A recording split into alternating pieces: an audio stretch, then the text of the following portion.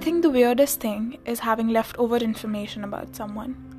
Like, I still know someone's favorite name, or their favorite season, or someone's favorite football team, or someone's address.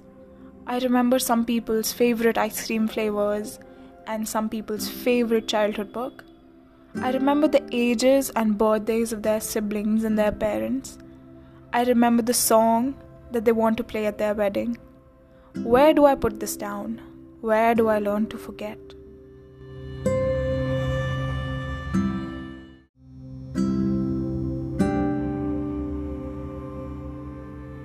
Hi everyone, this is your host Divyanshi and welcome to another episode of Hall of Flame.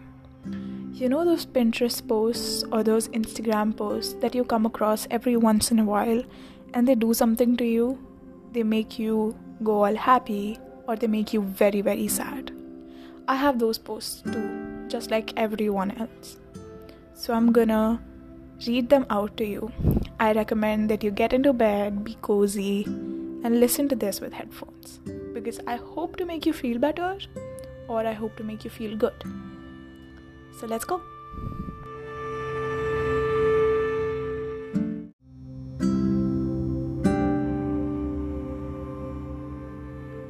It drives me crazy how humans are just meant to hold each other. How come when you hold someone's hand, your fingers just perfectly lock with theirs? How is it that when you hug someone, your face fits just right on the crook of their neck? How can your hands cup someone's face like that's their only primary function? It cannot be a coincidence that our bodies are fully capable of holding another. We were designed to love. I am a paradox. I want to be happy, but I think of things that make me sad. I am lazy, yet I'm ambitious. I don't like myself, but I also love who I am. I say I don't care, but I really, really do. I crave attention, but reject it when it comes my way. I am a conflicted contradiction. If I can't figure myself out, there's no way anyone else has. What if we all looked exactly the way we wanted? Our ideal weight becomes reality. Our worries about money washed away. Your love life is exactly the way you pictured it. Do you think we'd all be happier? Or would we just find new things to hate? No one can be independent of other people completely. So why not just give up the attempt, she thought. Go running in the other direction. Depend on people for everything. Allow them to depend on you. Why not? Our lives are made up of so many people. And when people become parts of our lives, some parts remain long after they leave. And in the same exact way, it's comforting to know that there are so many lives that you're still a part of that you have no idea about. If you asked me who I am, the only answer I could give you with any certainty would be my name. For the rest, my loves, my hates, my hopes and dreams, down even to my deepest desires, I can no longer say whether these emotions are my own or I've stolen them from those I once so desperately wished to be. People will say that they aren't attractive and then they'll go create art and then go write beautiful poetry and then go bake a cake for a friend and then go spread positivity and then go write a novel and then continue to say that they aren't attractive, as if everything they do doesn't matter or doesn't count, as if societal expectations somehow decide their worth and fate. Yes, I am afraid of falling in love, okay? You make me feel like I'm on top of the world, and that's a very long way to fall.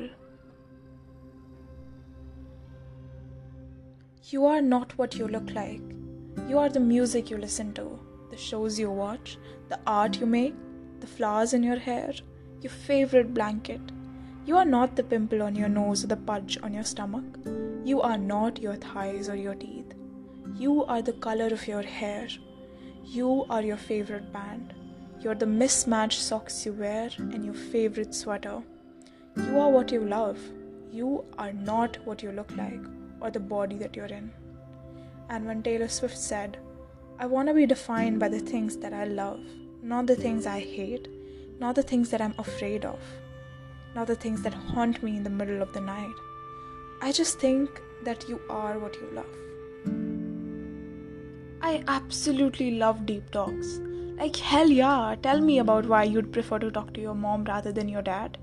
Tell me about your favorite lyrics in the song that you listen to every day, and why are they your favorite? Tell me about the dog you had when you were growing up and how he was your best friend. Tell me about what kind of books you like to read when you're alone in your room. Tell me about the things you think about right before you fall asleep. Tell me anything and everything. I want to be kind. I want to be unwaveringly and relentlessly kind. I want my genuine adoration for everything to roll off of me in waves and embed itself into the souls of everyone around me. I want to wake up every day knowing that I'm going to make everyone's day better.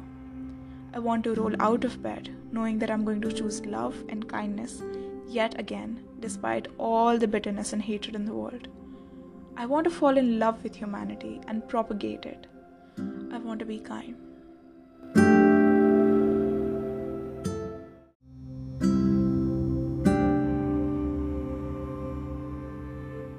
That was it, guys. Thank you if you stayed till here, and I'll see you next time.